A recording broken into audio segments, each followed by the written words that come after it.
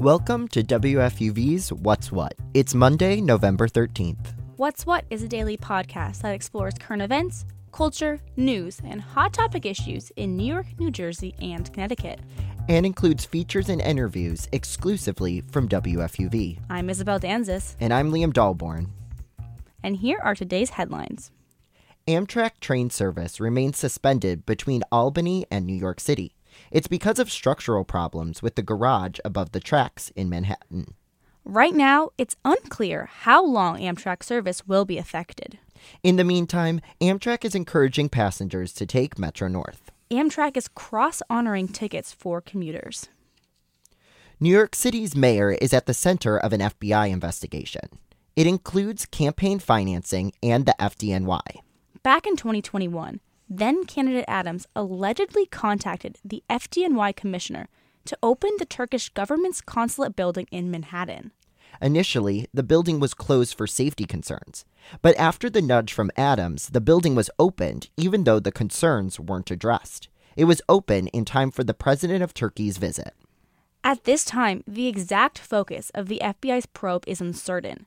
According to a search warrant obtained by the New York Times, at least part of the probe focuses on whether the Adams campaign funneled illegal money from Turkey.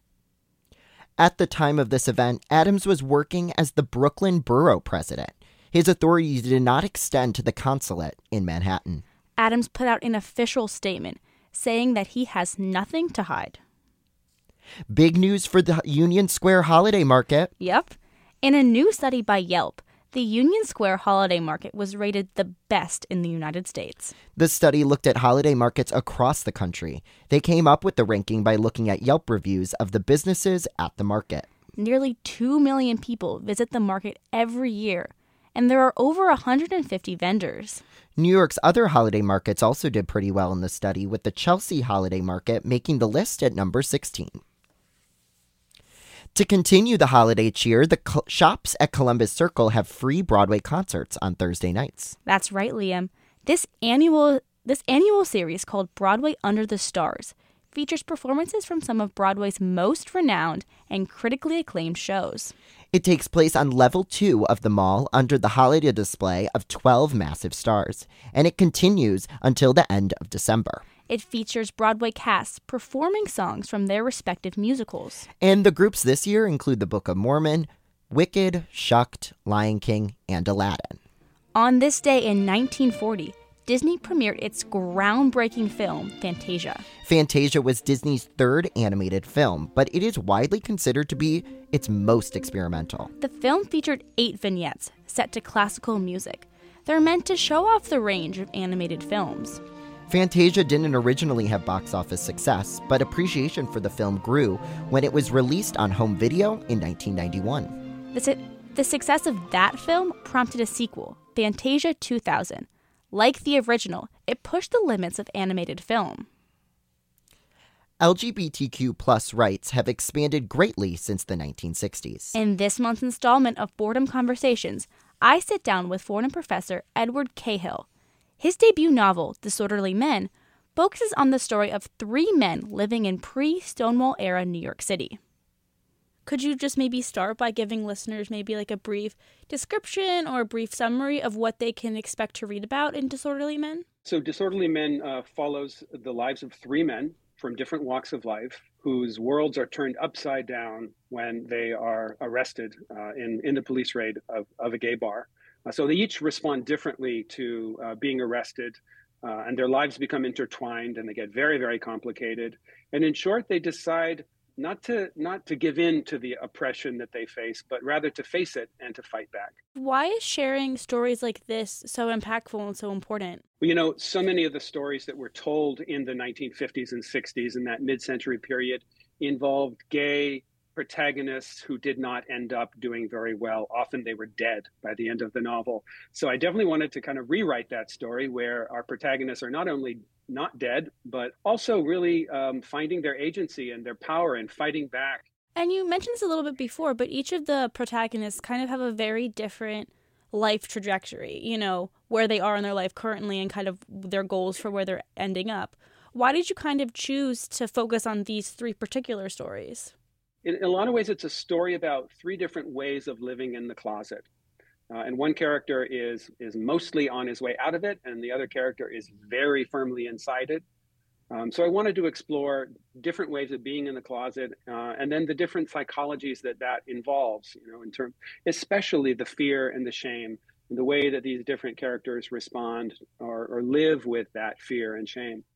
It takes place in the 60s. Why is kind of focusing on a pre-Stonewall New York kind of an important time to highlight in, the history of LGBTQ people in the city? Being queer in mid-century New York City or in mid-century America meant living in a very low information economy.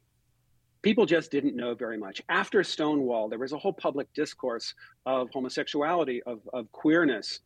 There was organizing. There were groups that you could belong to. It was a political movement. So there was really very little information. There was very little community. There simply wasn't a gay community the way there is now. So I wanted to find my characters in this low information economy. It was the kind of moment where a police raid headline that outed queer people and destroyed their lives because people thought, oh my gosh, homosexuality, that's so scary. We don't know anything about it.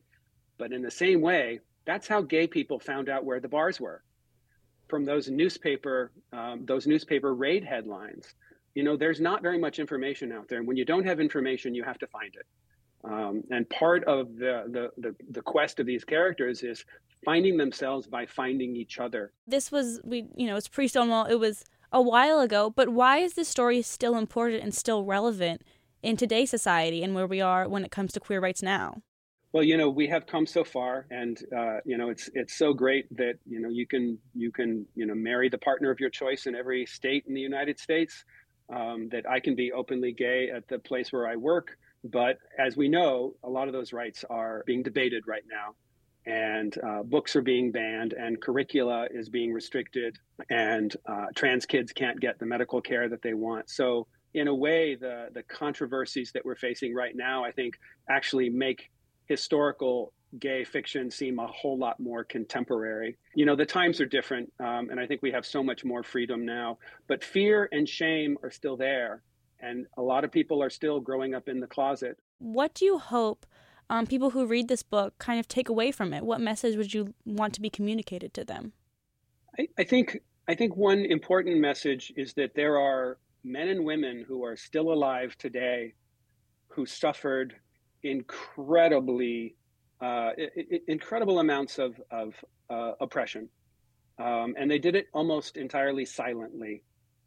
They didn't do it with very much sympathy. The characters in my novel would be old men today, but they might still be alive. This history is not that far from us. I was born in 1967. That's only 5 years after this novel takes place. So this is a recent history. That was my co-host, Isabel Danzis, talking with Edward Cahill about his new book, Disorderly Men. And that's our show for today. I'm Liam Dahlborn. And I'm Isabel Danzis. Check back with us tomorrow at 3 o'clock for more news, music, culture, and sports. And tell your friends so they can find WFUV's What's What at WFUVnews.org and wherever you get your favorite podcasts.